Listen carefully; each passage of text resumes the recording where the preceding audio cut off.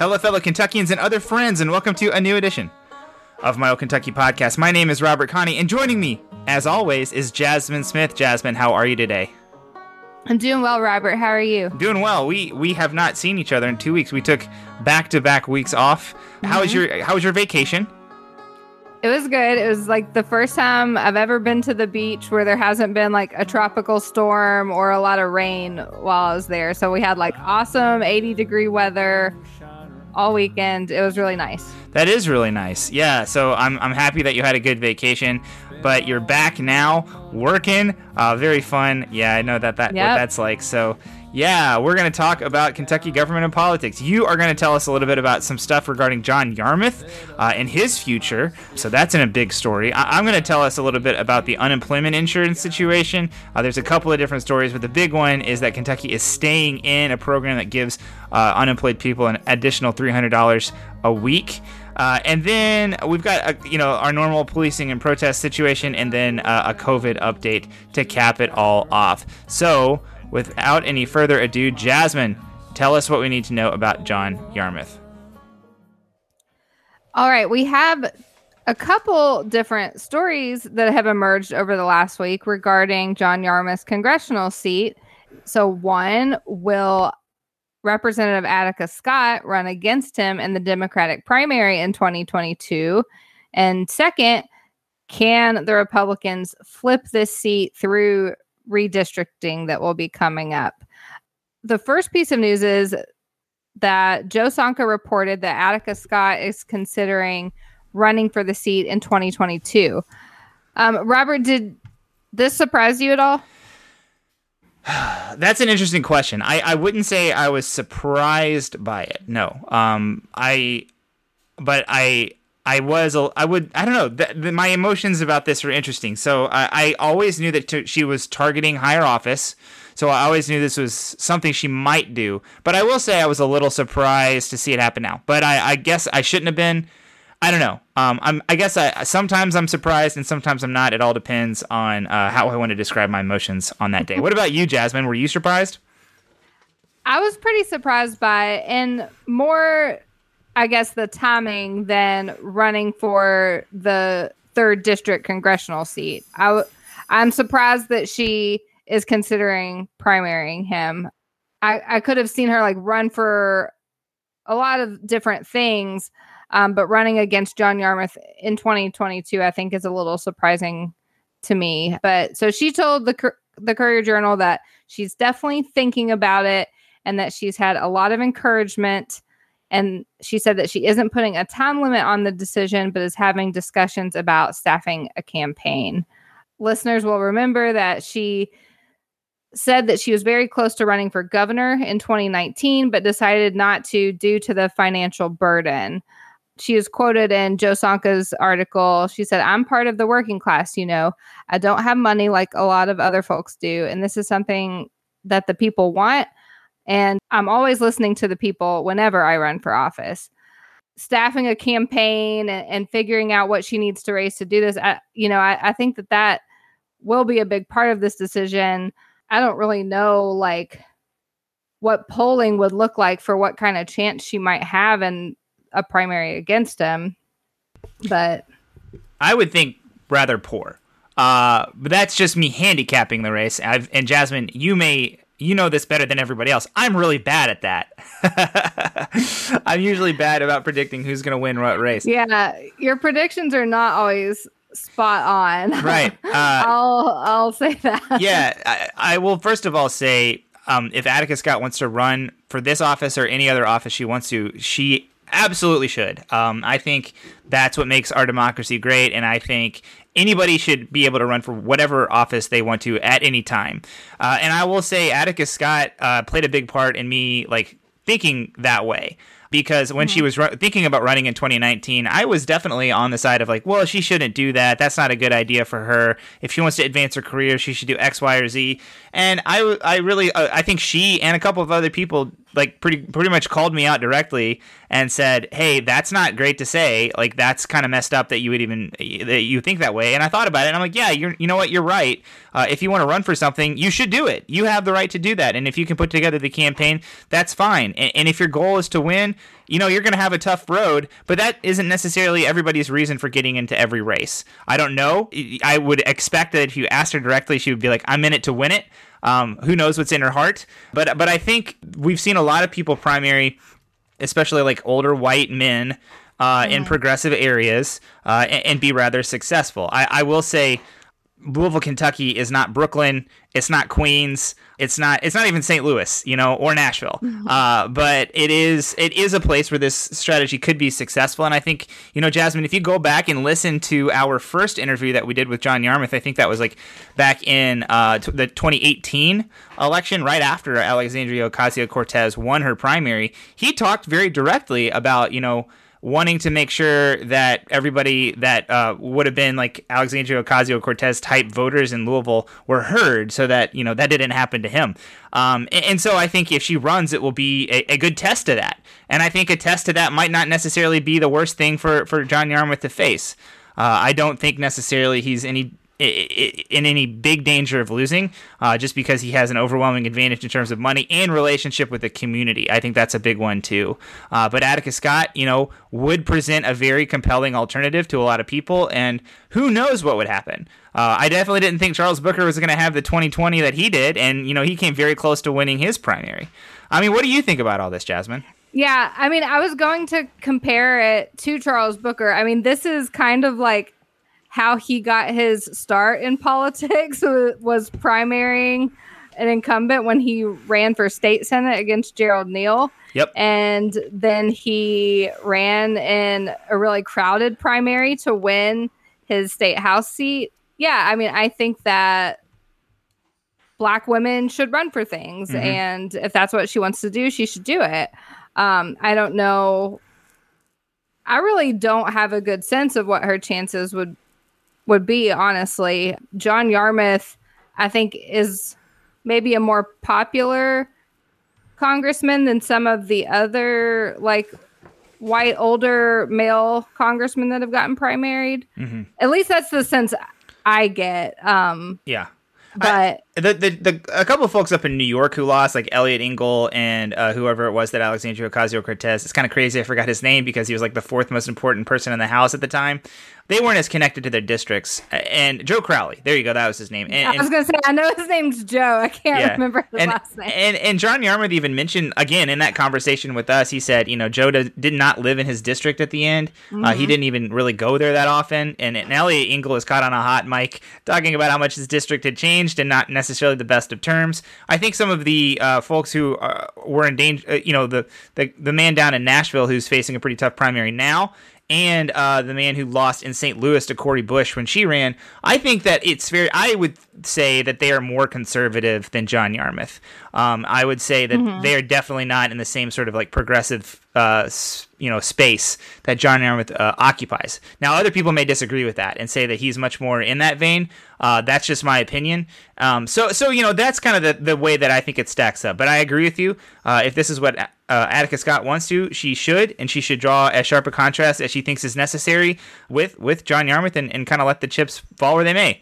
I think this is a Democratic town, and I don't think whoever comes out of that primary is in any real danger of losing to the Republican. But I think that this could be interesting. And if that's what she wants to do, she should go ahead and do it. Yeah, I think like my surprise comes from just not knowing that she was interested in that seat. I know that she would potentially seek higher office, but I never knew what she might be interested in.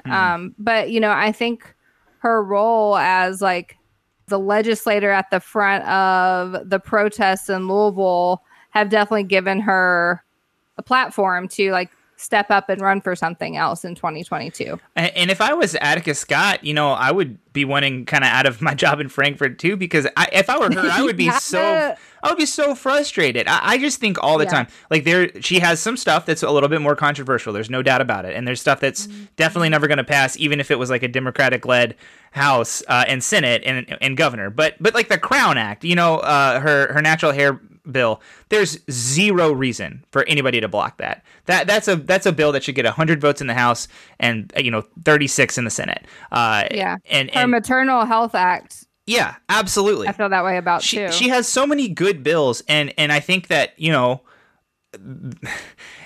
can kind of read between the lines as to why a lot of her stuff has been unsuccessful in Frankfort, and so her looking for something else is not something I think that anybody should be too surprised with. But yes, what it was and what she might be looking at, that might be a little bit surprising. Yeah. So that's the first John Yarmuth related story, and the second one is redistricting. So Morgan Watkins wrote a subscribers only piece for the Courier-Journal about redistricting rumors with regard to Yarmouth's seat. And it included this map that has kind of like circulated on Twitter that shows Jefferson County being split 3 ways. So it would basically split in the middle of Jefferson County and then like be split vertically down through the state. Mm-hmm. So part of that district would now be like southern Kentucky. Right. And it would make all 6 congressional districts into districts where Trump won by at least 20% in 2016 and at least 15% in 2020. This map was created by the Cook Political Report, which also named Yarmouth's seat one of 32 House seats in the most danger from redistricting. But I wanted to ask, your opinion, Robert, as a maps person, what you thought about this. Well, honestly, Jasmine, I am a maps guy, but I think that honestly the bigger question would be from a law person, and that's kind of more your vein, because and maybe not election law. That's obviously not the type of law that you practice. It is not. But you certainly can cut up Louisville in that way and build those 3 districts into plus 20 Trump districts. Absolutely, no doubt about it. You could definitely pull it off. But I think it would run into a legal challenge. It would have trouble winning. But it's hard to say. You are supposed to work to keep communities together. That's like written into the statute in Kentucky, I'm pretty sure. And there have been a lot of challenges to those, but challenges to maps, especially ones that are like compromise maps, are rarely successful. Obviously, this would not be a compromise map. So that's something to be said there. But the last 2 times we've done this, and I guess the last 3 times we've done this, 1990, 2000, and 2010, they were kind of compromise-ish maps. And this one will be the first one where Republicans really are driving the bus. Joe Sonka had a follow-up to that about in the Courier-Journal, in addition to Morgan Watkins' piece, about how the redistricting process is kind of coming forward. And it will be basically totally run by Republicans. I don't know. I don't think, and I've heard a couple of Republicans speak on the record that they're not super interested in cutting up Louisville like that. But they can, and we'll see if they actually are truthful about that. Yeah, that's the next thing that I was going to mention, is that this article also includes quotes from Republicans, Thomas Massie, Damon Thayer, and Jerry Miller, and none of them seemed like they wanted to carve up the 3rd district. So I don't know that it's super likely, and you're definitely correct that if they did that, especially in the way that this Cook Political Report map looks, there would certainly be a legal challenge. What I'm not sure about, though, is I don't know that Louisville has the minority population to mount a strong legal challenge. That would be on the federal level, I think, Jasmine. Like the federal Voting Rights Act challenge. Is that what you're talking about? Yes. Yeah, no, we definitely couldn't do that. I think that there's state laws, though, because this is a process that's governed by state law. That would prevent that from happening. I'm not a lawyer, though. So right. No, I was talking about the Voting Rights Act challenge. This is definitely not qualify for on that level. Yeah, and the thing about Kentucky's districts, especially like federal districts, they've basically been the same for a long time. Like the first and second are kind of Western Kentucky. The first has always kind of been as far west as it gets. The second is like Bowling Green-ish area. Third has always been Louisville. Fourth goes along the river. The fifth and I guess it was the fifth and sixth used to be Eastern Kentucky and Southeastern Kentucky. And then it used to be that the seventh was like the Lexington, Central Kentucky area. But when we lost one, we combined the fifth and sixth into just the fifth. And the sixth is now the Lexington area. But anyways, that's kind of been Kentucky's general map for a very, very long time. At least back to like the 60s, I think. So, and probably back further than that. So, breaking that up would be breaking with a long, long line of precedent, which is not to say that that's not what Republicans are interested in doing. That's definitely something we've seen for quite a while, breaking with precedent. So, yeah, there's that. I think the third is safe, but you got to keep your guard up. You can't trust Republicans when it comes to drawing maps. This is another thing I'll say, Jasmine. I will say, I watched all of the legislative sessions across the country and the ones that are governed by Republicans. We talked on our show about how big a disaster ours was. But looking at places like West Virginia, Tennessee, Indiana, Texas, Georgia, like they had a worse time than we did. And the ones that were run by Republicans, the sessions that were run by Republicans. So our Republicans are bad. They do very, very bad things that I disagree with very strongly. But also, they play a little bit more fair than Republicans in other places. So hopefully that also extends to drawing maps. That's something we will see soon. That's all the John Yarmouth news today, Robert. All right, let's talk a little bit about unemployment, Jasmine. So I wanted to talk about this because it's been in the news quite a bit lately. At the end of 2020, the United States Congress passed a stimulus bill that extended an additional $300 of an unemployment benefits per week to the folks who lost their jobs. And that includes people not normally covered by unemployment like freelancers, self-employed people, and gig workers. You may remember something similar to this that happened at the beginning of the pandemic. That was a $600 a week benefit. Really, that helped a ton of people. If you got that, I talked to some people who had that. They were like, this was life-changing money. That really set us in a good place going forward. So really a very progressive piece of policy from the United States Congress there during the pandemic and continuing on into the fall. The benefit currently, though, is slated to end in July. Jasmine, we talked about a little bit about this when you talked about downtown Louisville having coming back and coming to life. But nearly every place of business I've been into in the past month has had a help wanted sign in the window. And really, yeah, you've noticed that too. I'm sure everybody else has as well. Wages are also surging across the country. That's borne out in the economic data and the jobs report that comes out every month. And employers are really seeking to hire new workers in most places across the country. But and this is absolutely something that's been noticed by a ton of people. There are a lot of states across the country that are shutting down that additional unemployment benefit early in an attempt to try to spur people to go back to work. The unemployment system is run at the state level with federal money, so you can say, no, thank you, I don't want that anymore, and that's within the rules. I think every state that has decided to terminate the benefit has a Republican governor, so that's something to be mentioned as well. The logic to doing this, is based on basic supply and demand. People are less willing to supply their labor at the price being offered by employers, the lower wages, because they're receiving a benefit from the government. So I get this already. Why would I go to do your job?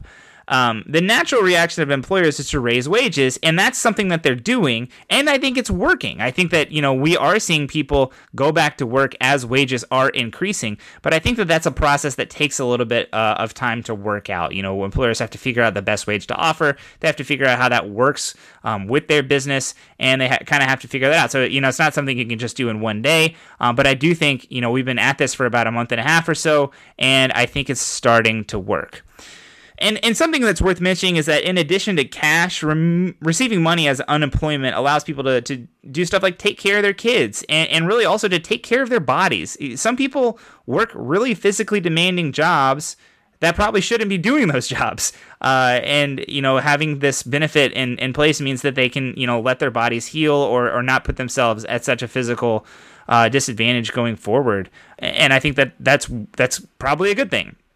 In addition, people also have more time to get vaccinated. Access to the vaccine isn't always the same for everybody, and some people, have a little bit more trouble getting it. And so giving them a little bit more time for them to get it and to have it for 2 weeks and have it pass through their body the way it's supposed to start working, that's not necessarily a bad thing either. So here in Kentucky, anyway, Governor Beshear has been asked about cutting the unemployment benefit several times, and it has really been pushed by both sides of the argument quite a bit. So the Kentucky Chamber of Commerce, who obviously is on the right side of this argument, right-wing side of this argument, sent a letter to Governor Beshear and did a press release calling on the governor to cut the benefit. They said that ending the program will, quote, support Kentucky's economic recovery from the pandemic and help address a serious workforce shortage faced by employers across the state as Kentucky looks to reopen to 100% capacity in the coming weeks, unquote. They did kind of hedge a little bit. They acknowledged the need for more access to childcare, more access to job training and vaccinations. But ultimately, they said we need to end this benefit so that people will go back to work. Meanwhile, several unions across the state are pushing the governor to keep the unemployment benefit in place. So the AFL-CIO, the JCTA, the United Mine Workers, and the Stagehands Union, as well as Kentucky Policy, Kentucky Center for Economic Policy, have all pushed the governor to keep the benefit. So Jason Bailey, who's the executive director at Kentucky Policy, told WFPL, quote, "Now's not the time to take away a benefit that circulates through the whole economy and is helping spur that recovery. It will just make the recovery slower, longer, and more painful, and it will hurt families that are still struggling," unquote. It is the truth, Jasmine, that Kentucky's unemployment rate is dropping. It's now at 4.7%, which is much better than the national rate of 6.1%, but it's worth saying it's still significantly higher than it was before the pandemic started. We don't have good data yet by state, but wages are shooting up nationally quite a bit, and that could really be good news for Kentucky. I took a look at the corporate profit levels that are released by in the economic data by the Department of Labor. I think might be some other organization. It's a federal government. In the last part of 2020, which was in the midst of the pandemic, saw corporations having some of the largest profits in history. And I don't think it's an argument to say we are living in one of the most economically divided times in our country's history. Giving workers more money in order to push companies to increase wages, in my opinion, is one of the best ways to deal with the issue, and the results of a more generous unemployment package is already being seen with the increase in wages. And we're starting to also see a slight dip in corporate profits in the first half of 2021. I'm not necessarily somebody that thinks that, a reduction in corporate profits is always a good thing, but if it also is accompanied with an increase in wages, and those are substitutions for each other, I think that's a good thing. So, Jasmine, what do you think about the $300 in unemployment per week and whether or not Governor Beshear should cut this benefit? I don't think he should cut it yet. I think, like you said, there are a lot of people who have had barriers to getting the vaccine, who were still trying to vaccinate. We're trying to provide more mobile sites and ways to get the vaccine. And I also don't think that when someone's returning to the workforce, they should have to settle for the lowest of low wage of jobs while they're looking. So I think that we need to keep providing the $300 at least through when it's going to expire, from the federal government. But that's what I think. And I think that if some of these employers want to hire people now, then maybe they do need to increase their wages. Yeah, totally. Ryan Quarles, I think, is really pushing this. Ryan Quarles is the agricultural commissioner who is almost certainly going to run for governor next time around. And I think a journalist asked Andy Beshear why he wasn't cutting these benefits, and at some point Andy Beshear said it was goofy to remove that money from people's pocketbooks. And Ryan Quarles took issue with that today on Twitter, saying, it's not goofy that these businesses are really struggling to hire people. But Jasmine, what do you think? Do you think it's goofy to try to talk about removing an extra benefit from Kentuckians who would be getting basically $300 in unemployment from the federal government? I know that employers and businesses are hurting, there's also a lot of people in this state that live in poverty all the time that no one is trying to help. Yeah. So, well, and I think Jason Bailey's point is a bigger one too. I mean, he's not necessarily talking about like, oh gosh, we shouldn't give money to people to lay around and do nothing, and people have to have business or have workers, et cetera, et cetera. He's saying, putting money in people's pockets in Kentucky from the federal government helps money circulate in Kentucky, increases the rate of commerce, and that's good for the economy. Right. Yeah. This is another one of those things. I think Jason Bailey is talking about it from an economic point of view, and I get really frustrated sometimes when people say, the study of economics is the same as being pro-business. Sometimes, having businesses have to pay higher wages and giving people money to actually spend in the economy is better for the overall economy, even if it's not necessarily the most pro-business stance. So hopefully people wake up to that realization and see what's going on there. Right. And I think there was just data that came out today about the stimulus checks and how beneficial they were for people. And I mean, this extra unemployment benefit, the same logic applies. Yeah, I have not seen what you're talking about, but it doesn't shock me to know that putting money in people's pockets and having them spend that money was good for the economy. So, Jasmine, that is the big unemployment story that's kind of been rolling around recently, but there's a couple of other unemployment news items I thought we should talk about, since unemployment has been a really major topic for more than a year on this show. And we just did that big segment on that, but we have some other issues that we should probably also talk about. So while Kentucky is going to keep the $300 weekly payments, getting unemployment did get a little bit more difficult recently because Kentuckians now have to prove that they have been searching for work. That was removed as a prerequisite to get the benefits during the pandemic, but with the incidence rate going down so much, you now have to start looking for a job, which has been part of the unemployment insurance system since it started. So we're a little bit back to normal there. So that's that one.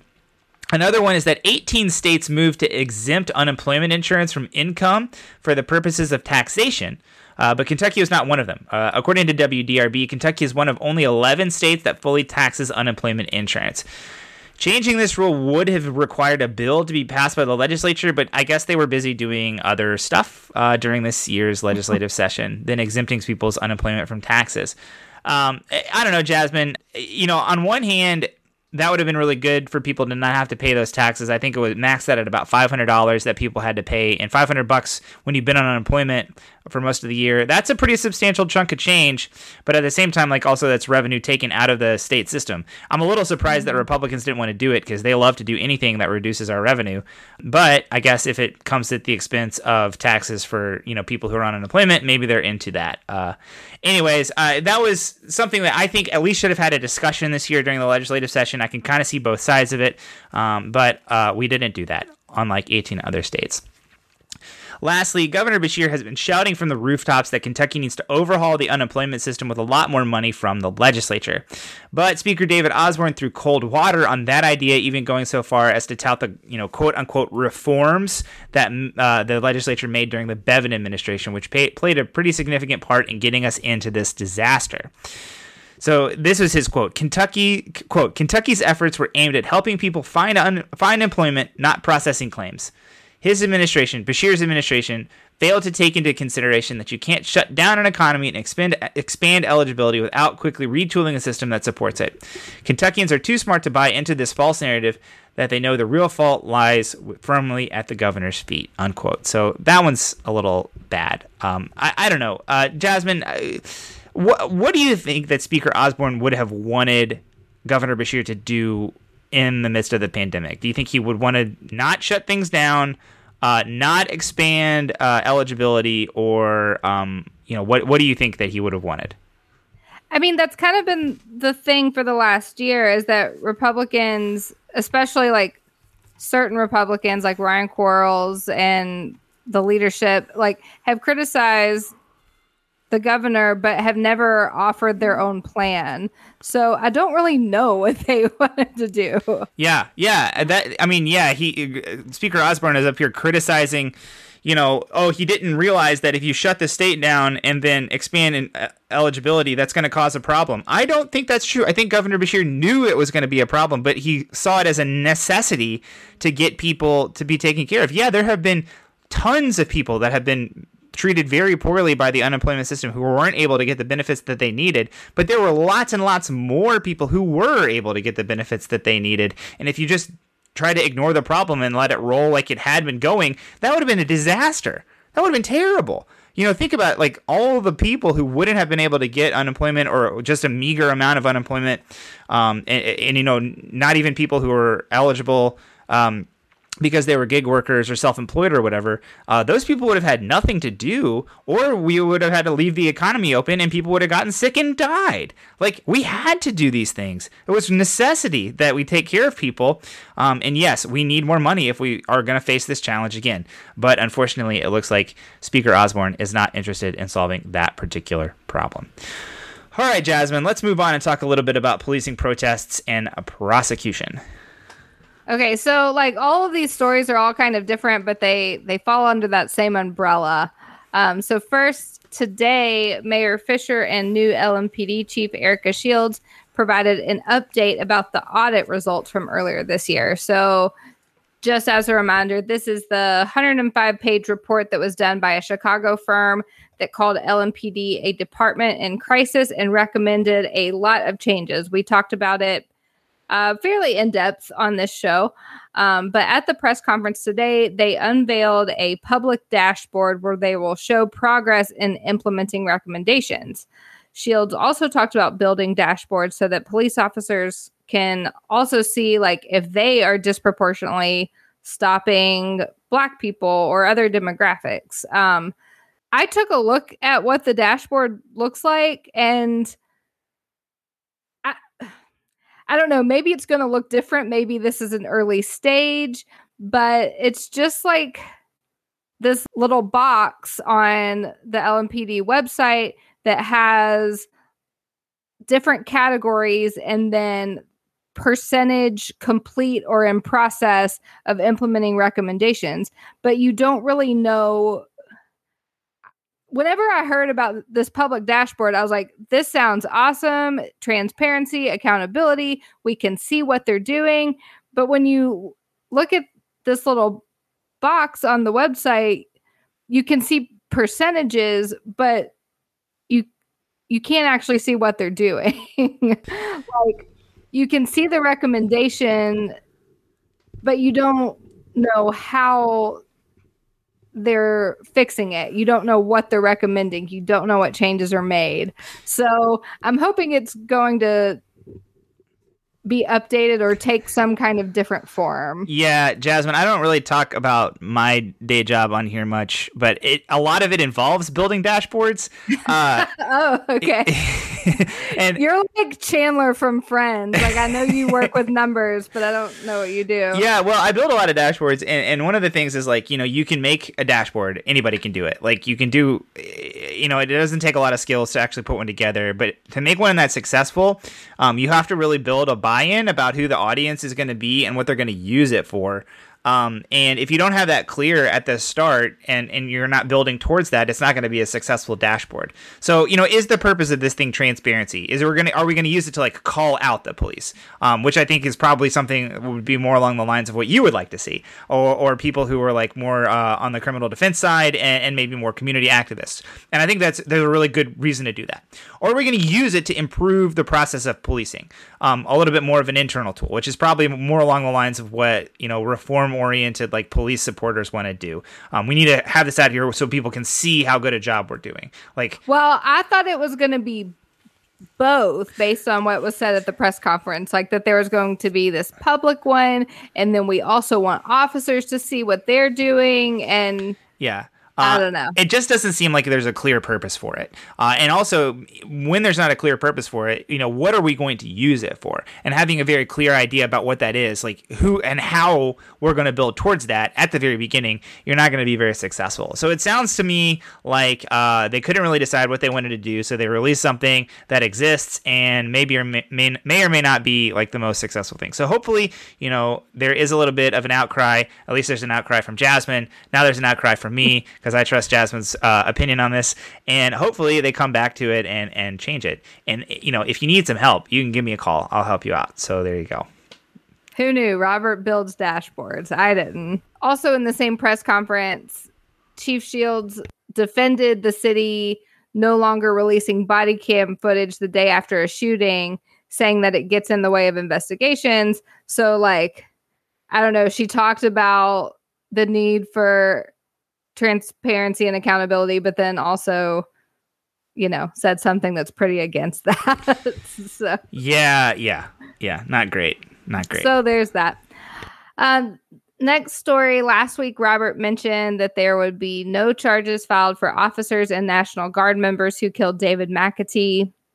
The day after the announcement, protesters held a march in Louisville, which this week also marks the 1-year anniversary of his death.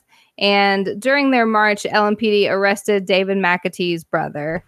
So that's kind of crappy. Absolutely. Yeah, that is really sad.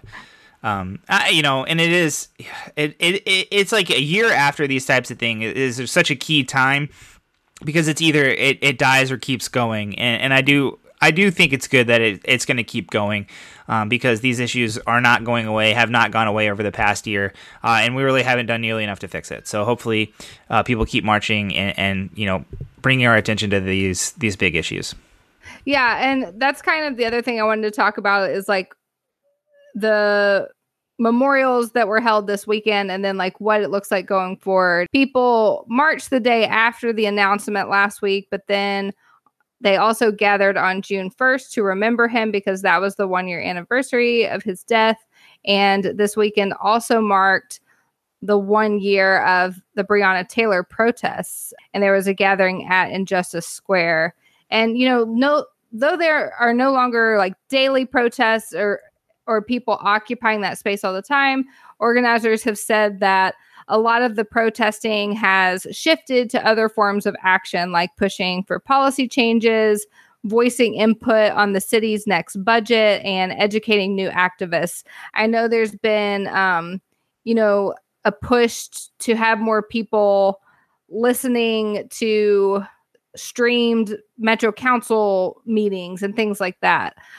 So I think that the advocacy is still happening, and we're commemorating these anniversaries, but that it's also shifting to less visible forms of advocacy. Yeah, daily protests are not really sustainable. It takes a lot of energy to do that kind of work, and I am glad that the organizers are thinking through the best way to keep their people healthy and safe, and also just mentally as well as physically, because this is really tough, and then transitioning into something that they can continue to do in the long term is really good to hear about. So, the budget is kind of up now. We'll probably be talking about it soon, and I'm excited to see how the folks who are advocating for change are going to make their voice heard during that step.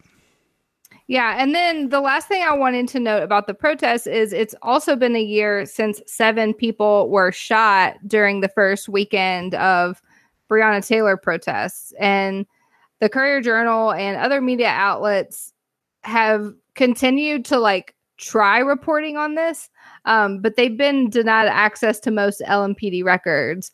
But because of all the media requests, LMPD did put out a statement over the past week that they are attempting to re-interview witnesses involved. So I don't really know what happened with the initial interviews and where those went, because we don't have any of the information. There have been no suspects named, no arrests made.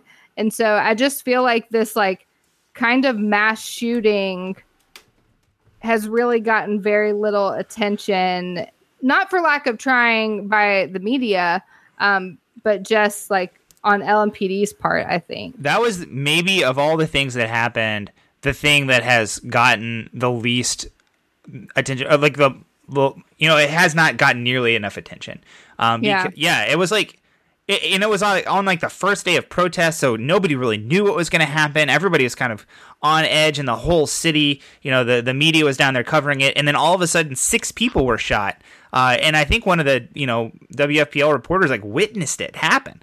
It doesn't seem like it was all that connected to everything else that was going on around there. But yeah, we don't know because we haven't seen the investigation at all. So hopefully, with all this attention, we will see something happen. Because yeah, there's a mass shooting in our community, and when that happens, you want it to be resolved. So yeah, kind of crazy. Yeah.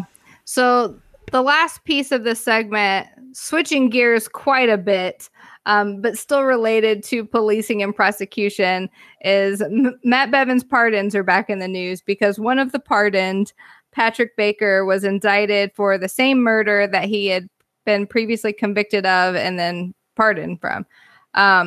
So something that has been very surprising to me as a lawyer is that you can be prosecuted twice in the state and federal system, and that does not violate double jeopardy. That comes from, a body of Supreme Court case law, and it's crazy to me that you can be prosecuted twice for the same thing. And the way this is kind of used in practice is the federal system can be used sometimes to like coerce deals at the state level, like take this, or this is going to go federal, and this is something that I see a lot, is it's kind of used as like revenge or like a punitive measure when someone gets maybe an acquittal or a just result in their state court trial.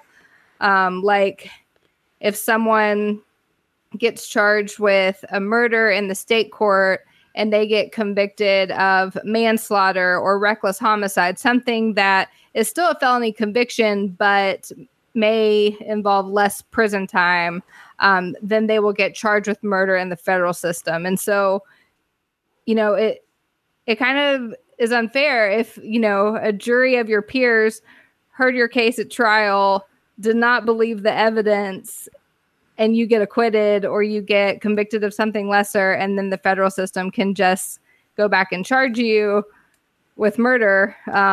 Yeah. That's really tough. Yeah. And that's kind of what happened here. I think this is prosecutors and law enforcement being upset that this guy was pardoned. And the Courier-Journal article says got away with homicide. And he did serve time in prison. So yeah, it's whenever we've talked about the pardon issue with Bevin, it is something that we kind of try to treat fairly, or at least like give voice to what you're talking about here. Because one of the things that I see is that a lot of times these very odd situations that are not at all typical of criminal proceedings are used as examples as to why the system needs to exist the way that it did. Like, right. Not that many people get pardons from the governor after they've been convicted based on a significant amount of evidence that they committed that crime. This is incredibly atypical, but this situation is pointed to as like, oh, well, isn't it good that this person is now facing this federal crime? He's not gonna get away with it or whatever. Like, that's how we're framing this, when the most common way that this happens is for people who their public defender or their criminal defense attorney works really hard, gets them a just result or an acquittal at trial, and then all of a sudden the prosecutors who are mad seek their revenge in the next system up. So, yes, Patrick Baker has been a huge story over the past couple of years and won the Courier-Journal a Pulitzer Prize, but it's worth noticing that his experience is not at all typical of the criminal justice system, and that's something you should always remember when thinking about how this actually works. Yeah. And so, in the federal system, he faces the death penalty or life in prison. So there are pretty big potential consequences for him. And we've heard about this case, someone getting re-indicted on charges, and then we've heard about one other of the controversial pardons that picked up new federal charges that were different from what he was. I think he got a commutation, not a pardon, but we've heard about like 2 out of 600 and something pardons, so I think that's important to remember too, is like how rare situations like this are. Absolutely. Yeah. Definitely a very, very, very strange situation. Also, whenever I think about this, I just think about how good it is that Matt Bevin isn't the governor anymore, because this is just a weird, weird situation that caused a lot of headaches for a lot of people. So that's the update on police and protests. Very quick COVID update. Hey, things are actually pretty good. So COVID cases have decreased now for the 4th week in a row. I think that's pretty clearly indicating a decline and not a plateau, kind of an exit of the plateau. It looks like last week's case number is probably the lowest since last summer in the initial run-up rise in cases that we saw last summer. Looking at the map, there are 0 red counties this week, which that's great. Only 16 orange counties. Everybody else is yellow except for 15 that are green. So probably, if things keep going the way that they are, it won't be long before there's more green counties than orange counties, which would be really, really great. Louisville saw 391 cases last week, which is the lowest, the fewest since early July 2020. Lexington had 142, and that is lower than at least June 2020. That is when the Herald Leaders graph ends, so it's the lowest number on their graph currently. So Lexington's in pretty good shape. Kentucky's deaths do remain pretty steady, about an average of 8 to 8.5 a day. But as we mentioned, when there was a big run up in cases, on the way back down, deaths are a lagging indicator. So as fewer and fewer people get sick with the coronavirus, fewer and fewer people will die. But because there's a lot of people who got it in the past, it's going to take it a while for that number to decrease. Governor Beshear announced also that 260 additional deaths were uncovered as part of an audit that ended this week. Those happened all the way back to March 2020, and Governor Beshear gave a very heartfelt reasoning for this, saying he didn't want anybody to go unnoticed in the situation, and if this tragedy occurred in you or your family, he wanted to make sure that you were accounted for. This has been a crazy situation, and this will be memorialized for a long time, and making sure that we count everybody that died from this, I think, is important going forward. So getting those people onto the list and make sure that we know all the people that we lost to this terrible disease is something that I think is commendable. 46% of Kentuckians now have a first shot of the vaccine, which is just slightly below the national average. We are definitely growing at a much slower rate than we were prior, but we're still growing. We're still going up. More than 2 million Kentuckians are vaccinated.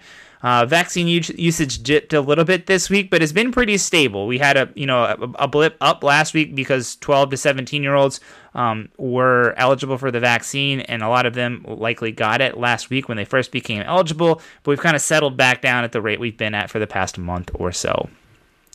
Kentucky is reopening on June 11th. I think that's pretty much it. We're pretty much just going to open all the way back up. Basically, everything's going to be opened at full capacity, including senior centers. And also, the governor has said that will be his final COVID update. So, I don't think we're at the date where there are 0 cases or even 0 deaths. And I think the past probably month and a half has kind of shown us that date probably isn't going to come. We aren't going to be able to get the vaccination rate that is required to get us to the point where everybody is safe. Because people just aren't going to do it. But we are at the point where I think we are pretty much done with this.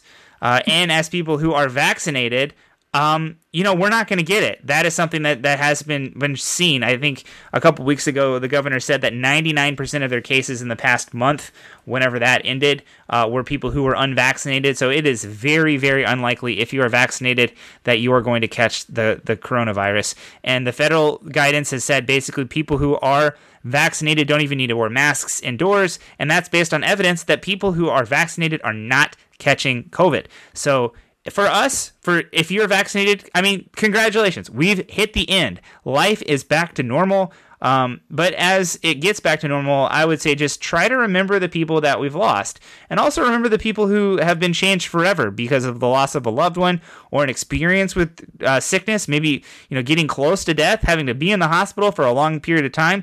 Maybe one of these long COVID situations where they're still facing it these days. There's a lot of people who are touched by this disease, and as we're exiting it, just never forget. I do think, as the governor said, we got through it together. That's something that happened. We're getting to the end, or the part where we are basically going to say we're as far as we're going to go. So, if you haven't gotten the shot, get the dang shot. It's super easy at this point. And yeah, that's probably it. So what do you think, Jasmine? Do you think that this is a good place to in the state's intervention in the COVID crisis, or do you think it's premature? I mean, we've kind of been talking about this every week for a while, is like that we're at the point where the people who are going to get vaccinated have gotten vaccinated, except for children. Kids. Yeah, absolutely. And so, I think that maybe, we could go back to mostly normal with a mask mandate in public until they can improve the vaccine for kids. But I don't know. Yeah, you're exactly right. I remember you talked to when you had Lamar on 2 weeks ago, he talked about his kids. When I had Emily on last week, she talked about her kids. My child is not even a year old yet, so she was never required to wear a mask, but both of their children, have to wear masks, and can't get vaccinated yet. And yeah, that is definitely the last piece of this. The political reality of Kentucky does say that, the governor would face pretty significant repercussions if it has continued to face significant repercussions, and it is in a really tough spot with respect to this. There are real serious risks about getting it, but they're a lot smaller with kids, which is not to say they're not present. And it is a really tough spot. And I would say, I'm going to continue to wear my mask. And especially when I'm out in public in places like the grocery store, or, if I'm going to go to like a public place that's indoors, especially, definitely want to be wearing a mask. And we talked about different reasons to do that. And I think it's definitely legit to say, like, hey, if kids going to have to wear masks because they can't get vaccinated, I'm going to wear one just like in solidarity with them. I know it's not going to do anything for me because I'm vaccinated. And if you are vaccinated, you don't catch it. But, it's kind of lonely being a kid already, and if you're the only person in a group wearing a mask, that is not great. So I think that that's a good reason to do it, as good as any. And anybody that wants to wear a mask should feel free to do so and not be harassed by anybody, for sure. Yeah. So kids. Yeah, it's a weird position to be in when you're vaccinated, and you don't want people at the store to think that you're not vaccinated, but. What has your store been like? Yeah, what is it like there in Linden, Jasmine? What's the store like? Do most people wear masks or not at this point? What's it like? I actually haven't really been anywhere in my neighborhood since they changed the rule. But I just got back from Alabama. Oh gosh. And there were no masks anywhere. Wow. Really at all. And so, my husband and I are vaccinated, so we're like, well, we feel pretty safe, I guess. So, we didn't wear them very often there. But I feel like the last time that I went to my Kroger or anywhere around where I live, most people were still wearing masks. Yeah. I would say at the Highlands Kroger, it's been really different the past 2 weeks. I would say throughout the entire pandemic, the Highlands, obviously big Bashir country, and gonna follow the rules about masks for sure. I would say back to April or May, we were at 100% compliance with masks. I didn't see anybody in the grocery store that wasn't wearing a mask. And since the mask mandate's been lifted, I would say we're probably at about half, 50% of people wearing masks.